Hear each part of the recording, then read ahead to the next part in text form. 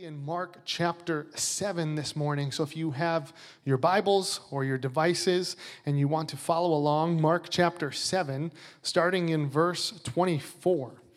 And I'm going to invite you, if you're able to stand, I'm going to read that scripture for us. Mark 7:24 all the way through 37. And I'm going to read this over us. You can follow along in your Bible, you can follow along on your phone, you can follow along on the screen, or you can do what many people throughout history have done and just close your eyes and listen to the word of God read over you. However you want to do that this morning. But I'm going to start here in Mark chapter 7, verse 24. Mark writes of Jesus. And from there he arose and went away to the region of Tyre and Sidon. And he entered a house and did not want anyone to know, yet he could not be hidden. But immediately a woman whose little daughter had an unclean spirit heard of him and came and fell down at his feet.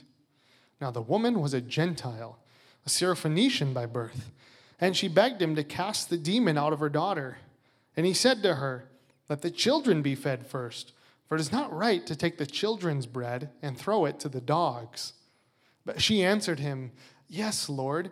Yet even the dogs under the table eat the children's crumbs." And he said to her, "For this statement you may go your way. The demon has left your daughter." And she went home and found the child lying in bed and the demon gone. Then he returned from the region of Tyre and went through Sidon to the Sea of Galilee in the region of the Decapolis. And they brought to him a man who was deaf and had a speech impediment, and they begged him to lay his hand on him. And taking him aside from the crowd privately, he put his fingers into his ears, and after spitting, touched his tongue. And looking up to heaven, he sighed and said to him, "Ephphatha," that is, "be opened."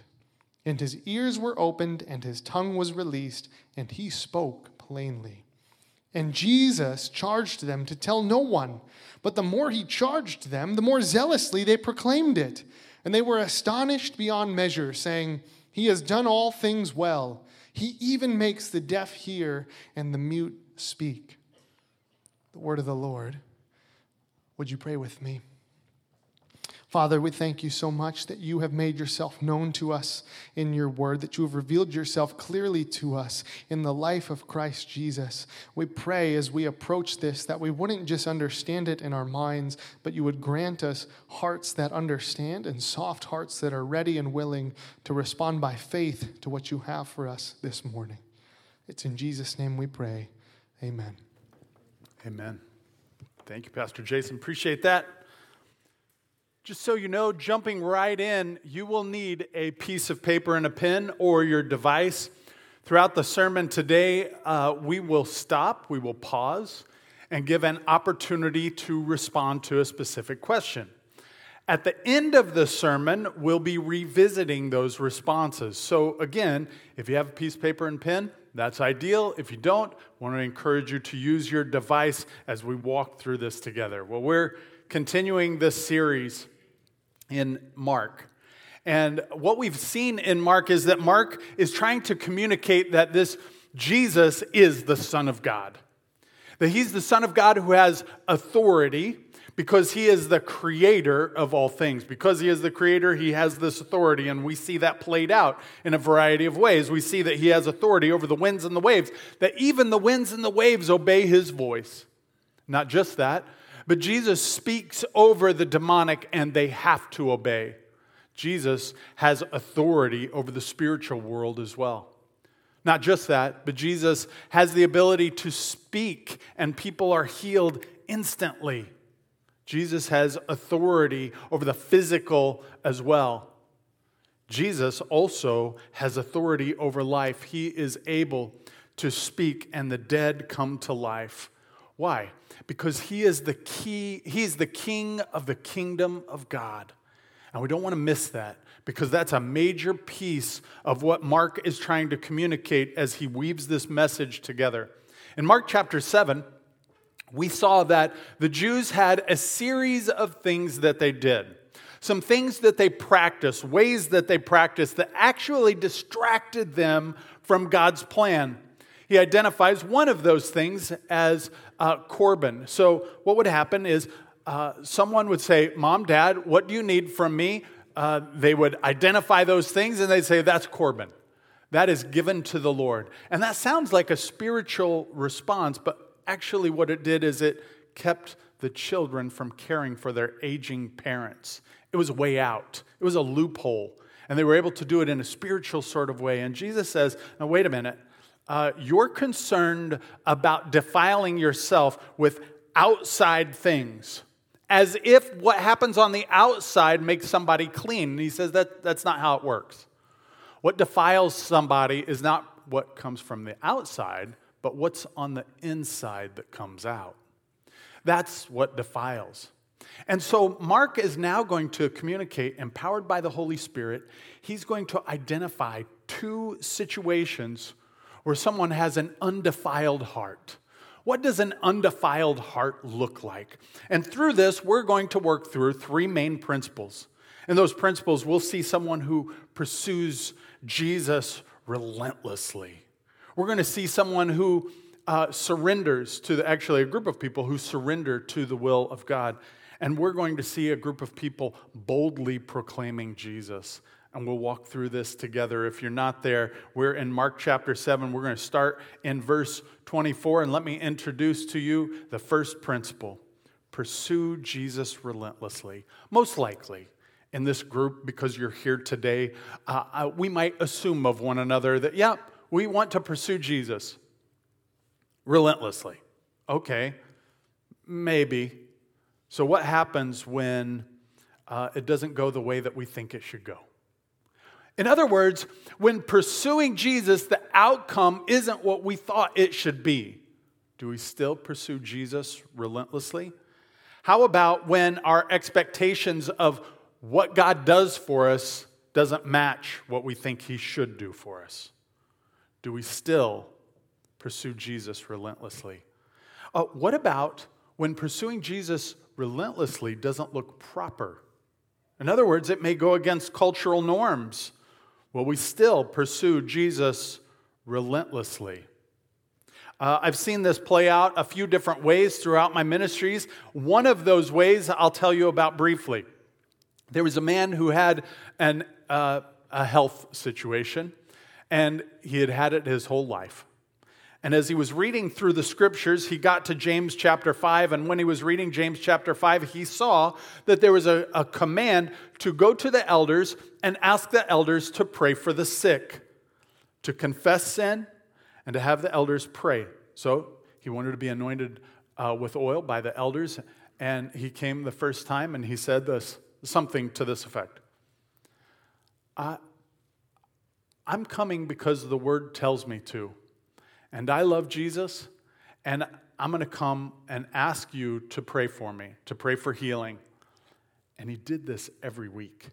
And every week, the Lord didn't answer that prayer, but the Lord certainly answered a prayer. And this man started to grow in Christ, and he saw that one of his main vehicles for growing in Christ was that he was willing to, or that he was able to come to the elders and ask for prayer, recognizing that there is no, just pray one time and it's done. He came every week seeking the Lord. Maybe this is the week that the Lord will heal me of that, and he would find that the Lord would heal him of abuses in his past, things that had occurred to him, that he received forgiveness of sins. Like he met God in some profound ways because he relentlessly pursued Jesus. And one of the ways that he did that is being anointed with oil. It was a beautiful story. To this day, today, he is still not healed of that ailment. But he still is pursuing Jesus, and Jesus is meeting him. Pretty great. Let's look at this passage. Again, we're going to start in verse 24. It's worth noting that in verse 20, Jesus has identified that all foods are clean. He's declared that all foods are clean. Now, you and I see that and we just think, oh, he's talking about food being clean. But Jesus is giving a greater message. If indeed it's true that it's not what goes in a person that makes someone clean, but rather what comes out of a person that makes someone clean, then guess what? everybody can be clean. Well, that might be a little problematic because there were these Gentiles that were around this Jewish nation, and Gentiles did things in ways that could make them ceremonially unclean. And if they were ceremonially unclean, they had to go through a ceremony to become clean. Not fun, not convenient. So it's just easier to stay away from those unclean people. And we're going to see that in this scenario, Mark is weaving a message that everyone is clean, because it's not what goes into a person that makes them clean, it's what comes out. And when we need a model, he goes to Gentile areas to reveal it. Watch and see what happens starting in verse 24 as we walk through it together. And from there he arose and went away to the region of Tyre and Sidon. And he entered a house and did not want anyone to know. Let me just pause there for a second. Jesus has been deep in ministry. There's been a lot of things that have gone on. He's gone through some confrontations. He's gone through some healing. You can imagine the emotional state that has been placed on him and the burden that has been placed on him because of that. And he's just looking to get away. And look at what it says there. Yet he could not be hidden. Oh, that would be true in our own lives. That Jesus couldn't be hidden in our homes. That as we communicate the Lord, as we talk to others, as people come into our homes, that we couldn't hide Jesus. That would be true of us. Devotional thought, I know it's a little off point, but get used to it. Verse 25. But immediately, a woman whose little daughter had an unclean spirit. If you have your Bibles, go ahead and underline that. The spirit is unclean, but the people aren't unclean, because it's not what goes into a person that makes them clean. It's what comes out of a person, according to Jesus throughout Mark chapter 7. Had an unclean spirit, heard of him, and came and fell down at his feet. So there is this mom who has a daughter who has an unclean spirit. And this unclean spirit is causing some sort of sickness, we find out in Matthew chapter 15. But there's something we're going to find out about this woman. This woman is not Jewish, and she's not a part of Jesus' family. Now, again, what is the significance of that? Well, public humiliation is the significance of that. She is going to a place that she probably shouldn't go. She is talking to a person that is not her relative, and she's doing it. Though it's in a home, it's obviously people see this. She's going against some cultural norms. And also, she sees that Jesus is safe to do so because she's heard the stories. And the stories have manifest. And now, verse 26. Now the woman was a Gentile, a Syrophoenician by birth. And she begged him to cast the demon out of her daughter. Can you imagine? She sees this all the time, that her daughter is suffering. Perhaps she's gone to other people. It's just not working. She hears about this Messiah, the Son of God, who has showed up in the flesh, and she goes to him. She's taken this step of faith. She's entered the room. She's talking to him. And what's Jesus going to say? Let the children be fed first, he says to her. For it is not right to take the children's bread and throw it to the dogs. Maybe not what she's expecting. Now, is Jesus doing this with a wink? We don't know. Is there some sarcasm here? We don't know. But what we do know is that Jesus is identifying a priority. He's not speaking down to this woman as much as he's prioritizing his ministry. He's saying, I came first for the Jews, then the Gentiles. My ministry is first to this Jewish people. Even the word dogs that he uses there is not the common word for dog. He's using a phrase that would be like a pet, a little dog, an animal that would be in your house, that actually would be under the table. So in this moment, how does she respond? What is her response of faith? Okay, I tried. Yeah, I guess. Well, watch and see what this woman does when you want to see a faith that's undefiled. But she answered him, Yes, Lord, yet even the dogs under the table eat the children's crumbs. And he said to her, For this statement, you may go your way. The demon has left your daughter. And she went home and found the child lying in bed and the demon gone. This woman took a step of faith. She knew that Jesus was safe, and she enters into that space. She's relentless in pursuing him. She's not getting away. She's holding on to the hem of his garment, if you want to use that. She is coming before him and wrestling, if you want to use that illustration from Genesis. But she's relentlessly pursuing him. Yes, Lord. But even dogs under the table get scraps. Could I have a scrap? My daughter. And some of you perhaps have been in similar situations. This woman, it's not about the desperation of her daughter, though that plays a part in it. That is the vehicle for her to step into faith, and that's exactly what she does. She steps into faith to trust the Lord. This is about her relationship with Jesus, and she enters into that relationship, that conversation. And so I would say to us today, are we pursuing Jesus relentlessly? What might that look like? Well, that could be a few different ways.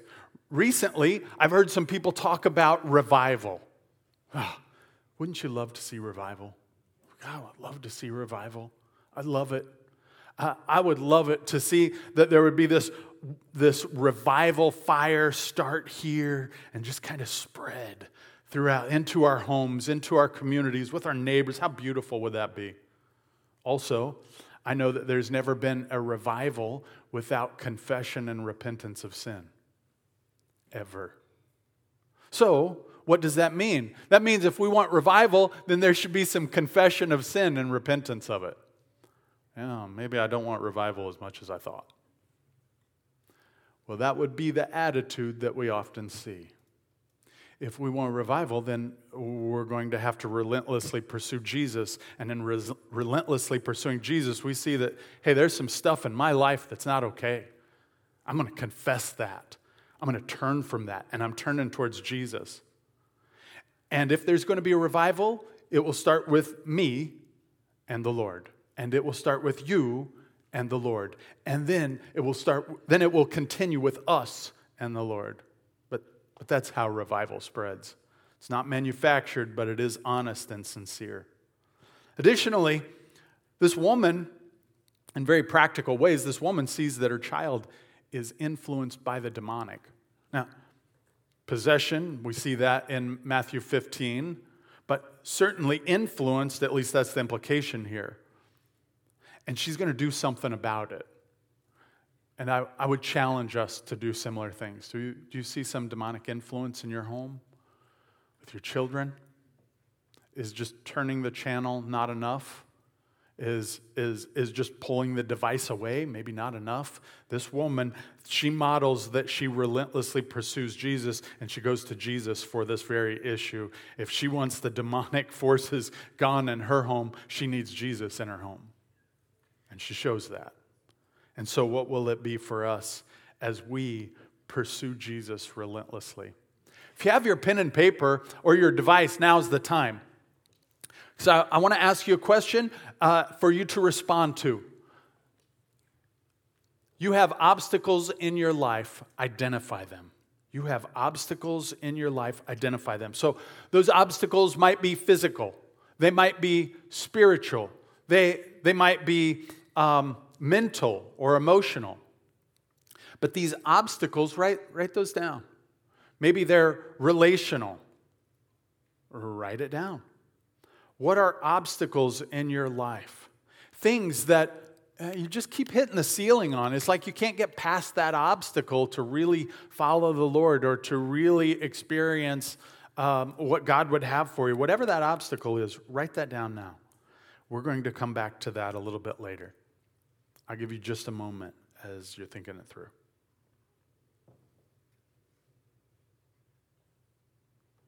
All right. Principle 2. Surrender to the power of Jesus. Surrender to the power of Jesus. Consider what that might mean. That the Lord may call us to things that we weren't expecting. He may identify things in our lives that need to be addressed that might be different than what we expect, and He might go about it in ways that we don't expect. Look and see how Jesus goes about responding to some people who come in faith. So again, Jesus is identifying earlier what defiles a person is not what comes in, it's what goes out. And empowered by the Holy Spirit, Mark shows what that looks like. In showing what that looks like, he's showing two Gentiles specifically who are responding in faith. Watch this, starting in verse 31. Then he returned from the region of Tyre and went through Sidon to the Sea of Galilee in the region of the Decapolis. And they brought to him a man who was deaf and had a speech impediment. And they begged him to lay his hands on him. Okay, so again, check and see what's going on here. There are a group of people, our family, friends, we don't know. It's just identified as they, this group of people that loved this man, who saw that this man had an issue and that issue wasn't the way it was supposed to be. We know that from the very beginning, God had in store this Garden of Eden relationship where we know God, where we walk with God, and from the fall, things were shattered. The very image of God was changed. It was shattered. It didn't appear the same. It didn't look the same. And this kingdom of this world, the kingdom of the flesh, it took place. And Jesus wants to restore us back to the kingdom of God. And in this case, this shattered image, this person who was deaf and had a speech impediment, is shattered. It's not the way it's supposed to be. And these people bring him to Jesus. And taking him aside from the crowd privately, he put his fingers into his ears, and after spitting, touched his tongue. Okay, I'm going to stop there. Okay, weird flex. I don't know what to say on that. That's not what you're expecting from Jesus, right? You say you got something wrong with yours? Well, let's check it out. Let me grab your tongue. Like, that doesn't seem normal. Certainly not in a COVID world. But Jesus has a plan. And a group of people called Jerusalem Perspective, they talked about this time during Second Temple Judaism. And during this time, there was a belief that the Messiah would come with such healing property that even his saliva would have healing property. And so for the Jews of the first century who are reading this, wait a minute. After spitting, touched his tongue. There's healing property, and he's clearly being identified as the Messiah here. There's something beautiful that has occurred, but it's also different than the way that people would expect. You ever experienced Jesus that way, different than you expected? Maybe in some unorthodox ways, Jesus has shown up. He certainly did for this man. Verse 34. And looking up to heaven, he sighed and said to him, Ephphatha, that is, be opened. And his ears were opened, his tongue was released, and he spoke plainly. And Jesus has power. And he has power over those things that have been shattered, that he can put them back together. This man is delivered there by a group of people who simply want Jesus to touch him. Now, implied by that is some sort of healing touch for sure. But regardless, they bring him there and he's like, okay, Jesus, if you just touch him, what happens is up to you. We trust you in this place. And Jesus touches him. So, what about for us? Are we willing to surrender to the power of Jesus, whatever that might mean? Even if Jesus reveals himself in some unorthodox ways, even if Jesus would speak to us, minister to us through situations, circumstances, and ways that we may not be prepared for, would we receive it that way? If you have your pen and paper or your device, now is the time. As we ask this question, identify damage in your life or world. So what are some damage, some things that have been shattered? They're not the way that they're supposed to be. If we were under God's kingdom and God's kingdom rule, how would it be different? Write that down. And then, who do you know that is struggling with this damaged, fallen world? Everyone is the right answer, but I'm really trying to encourage you to pick maybe two. Who are two people in your life that are also struggling with this damaged world? Maybe they're believers, maybe they're non-believers, but they're certainly struggling with the way things seem to be. Take a moment and respond to that.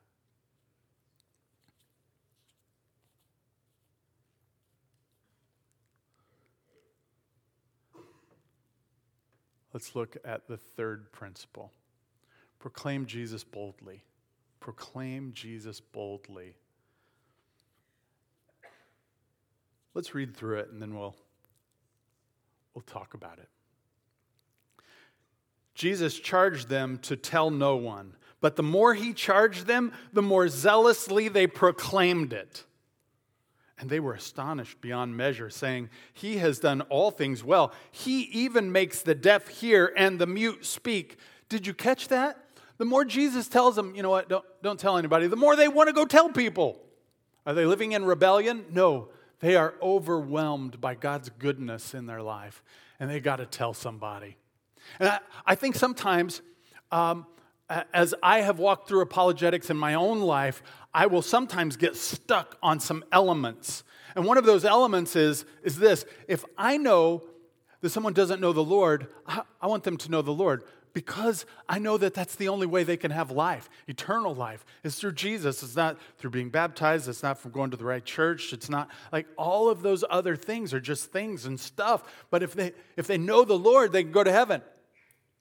But I'll say this, that sometimes that's not really a motivator. And in terms of scriptures, I don't know that that's the primary motivator. But I see what is.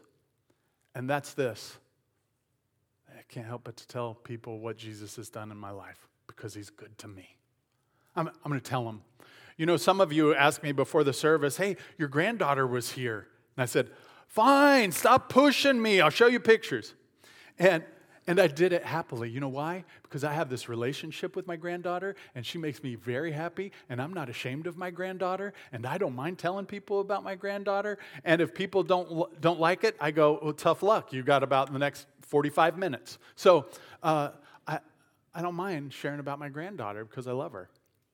Additionally, she has done something just beautiful in our lives that I wasn't expecting. Similarly, only more so, only to eternity, right? Infinity and beyond. Jesus has done way more than that. How could we not proclaim his goodness? Like, I don't have to think about 25 years, 28 years, 29 years, 50 years, whatever it was when you first encountered the Lord. We don't have to go back that far. I can tell you what he did today, this morning, right now. He's good to me. He loves me. And I want to tell you about his goodness. And in telling you about his goodness, I might also share the gospel with you. In fact, I'm going to share the gospel with you because it's the power of God unto salvation. But it's motivated by God's goodness in my own life. We were at a baseball game this week, and seventh inning, I was sitting by my wife and some friends, and the seventh inning, there was another lady sitting right beside me, and I can only guess why, but she looked at me and she goes, "Hey, you nervous?" Because my foot was just going 100 miles a minute, it was just bouncing. And I said, "No, I just have so much energy, I don't know what to do with it." So it comes out and me bouncing my knee all the time. And she laughed and she's like, "Yeah, I get that." And I'm like, I can barely sit still. I just have so much energy. And she goes, yeah, I get that. And so we struck up this conversation. We began to talk. And through the course of a couple of innings, well, actually about an inning, she starts to share with me that her husband died 14 months ago and she's lost and is struggling. I said, "Oh, ma'am, I'm so sorry you're going through this." And I shared a story about my own dad passing away. And then when she cared for me and I cared for her, and then I got to say where my hope is and who my hope's in. And why that's not leading me to alcohol. It's leading me to a relationship with Jesus. And she said, "Well, I know you can have a relationship with the Lord, but you don't need the Bible." And I said, "Well, it's a love letter. Why would you not?" Oh yeah, I never thought of it that way. And then we began to walk through the gospel together. Sad thing, I had this on my wrist, and I didn't even use it. Well, how sad is that? Well, she didn't surrender to the Lord right then in that moment, but she heard the good news of Jesus. We can proclaim it boldly because God's doing a work in our own lives. And because he's doing a work in our own lives, we can proclaim that. In fact, we should proclaim that. So, take a moment now. Identify 2 people in your life who need Jesus. Who are 2 people in your life that need Jesus? And right now, let's just give the Spirit of God an opportunity to work. It may be a family member that lives with you. It may be a neighbor. It may be somebody who works at the grocery store that the Lord puts in your mind. Write that down. Write their names down.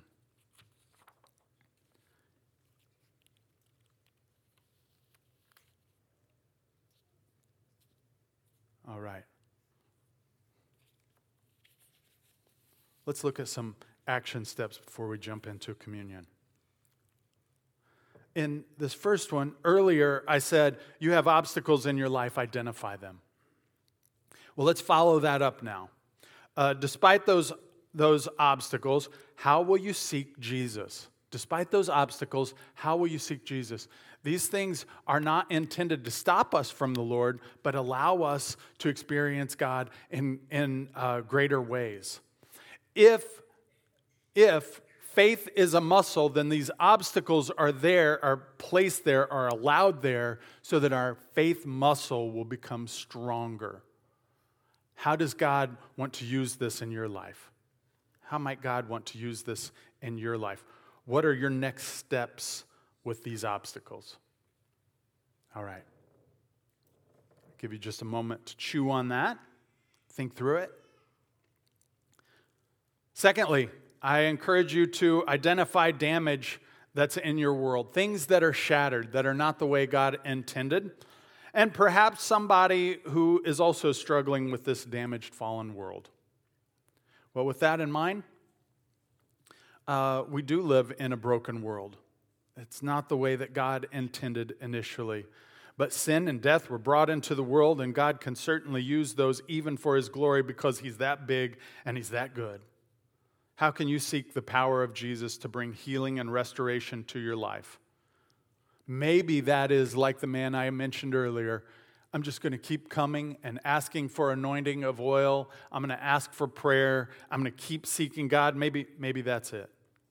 Maybe it's, you know what? I'm going to seek revival in my own life, and I'm going to confess sin, and I'm going to repent from that sin, and I'm going to be held accountable by my own accord, with my own will surrendered to Jesus. Maybe that's it. How about the lives around you? Are there some people who need to experience the Lord in ways that you can minister to them? Consider that. Thirdly, I ask you to identify 2 people who need Jesus. How about whom you will share Jesus with this week? That you'll get to share the story of what God's doing in your life and the goodness of God, and then follow it up with the gospel. And maybe that's the bridge illustration. Some of you are aware of the bridge illustration where there's this chasm and we're stopped by sin. This chasm is so great. But Jesus made this bridge because of His willingness to be our atoning sacrifice. He died on the cross for our sins, conquered sin and death, and rose from the grave, giving life to anybody who would repent and call on His name. That the Lord is calling us to Himself, and that you would join Him. Maybe the bridge is the one that you would use. Maybe you would use the 4 spiritual laws, recognizing that we're sinners, we need a Savior, we can't save ourselves, and Jesus died on the cross for our sins. That we need to repent of those sins and call on the Lord. Maybe it's this bracelet, the wordless book that walks us through God's goodness and our need for Him. Whatever it is, who are those 2 people that you get to share God's goodness with? What He's doing in your life. Commit yourself to it. Watch and see what God will do. Tomorrow is our last relational evangelism class. We'll spend a half hour just going through the gospel, and then we'll spend about an hour and a half going out into the community and sharing the gospel with people. What a great way to test your faith and to proclaim God's goodness. Would you consider that? As we prepare our hearts for communion and the worship team comes out, I want to share a few things.